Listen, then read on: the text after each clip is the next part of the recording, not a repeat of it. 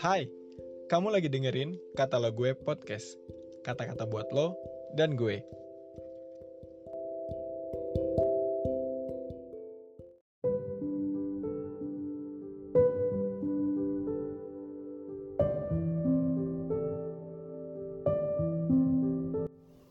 Selain kita menjadi murid-muridnya yang senantiasa mengalami perubahan pola pikir sebagai wujud dari buah pertobatan, kita juga diperlengkapi oleh orang-orang yang dipakai Tuhan sebagai rasul, nabi, penginjil, gembala, dan pengajar.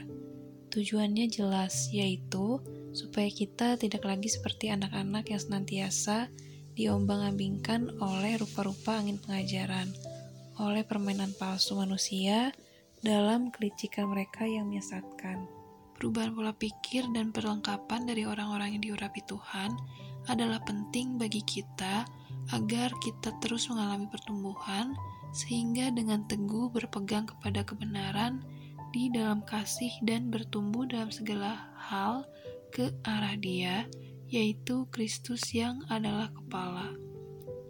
Bertumbuh adalah salah satu ciri dari sesuatu yang hidup. Hanya benda mati yang tetap membentuknya dan tidak mengalami perubahan bentuk serta akan semakin rusak. Seperti pohon yang mengalami pertumbuhan dari tunas menjadi batang kecil yang pada mulanya sangat rentan untuk patah akibat goyangan atau benturan hingga akhirnya menjadi suatu pohon yang berbatang kokoh serta tahan terhadap goncangan, tentu memerlukan suatu proses pertumbuhan yang baik. Perubahan pola pikir melalui pemuridan serta perlengkapan dari hambanya membuat kita menjadi kuat sehingga tidak mudah diombang-ambingkan oleh berbagai pengajaran. Tujuan dari semuanya adalah agar kita dapat fokus dan teguh bertumbuh dalam segala hal ke arah Kristus. Jadi mari kita terus tumbuh, janganlah terus menjadi seperti anak-anak yang senantiasa diombang-ambingkan berbagai pengajaran. Jadilah semakin dewasa dalam segala hal yang Tuhan percayakan kepada kita. Ada banyak hal yang Tuhan percayakan, beberapa di antaranya adalah studi, keluarga, pekerjaan, pelayanan, anak-anak rohani, dan jasmani. Bagaimana dengan semuanya itu?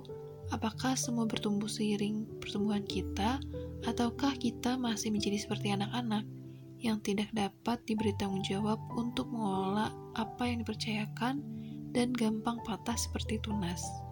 Hanya anak-anak yang masih terus hanya memikirkan dirinya sendiri.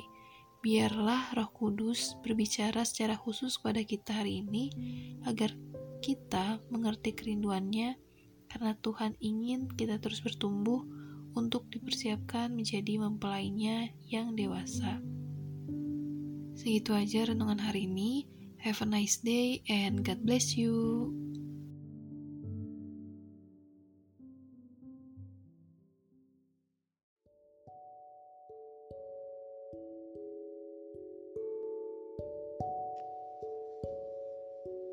Terima kasih ya udah dengerin podcast ini. Jangan lupa di follow dan juga di share ke teman-teman yang lain ya.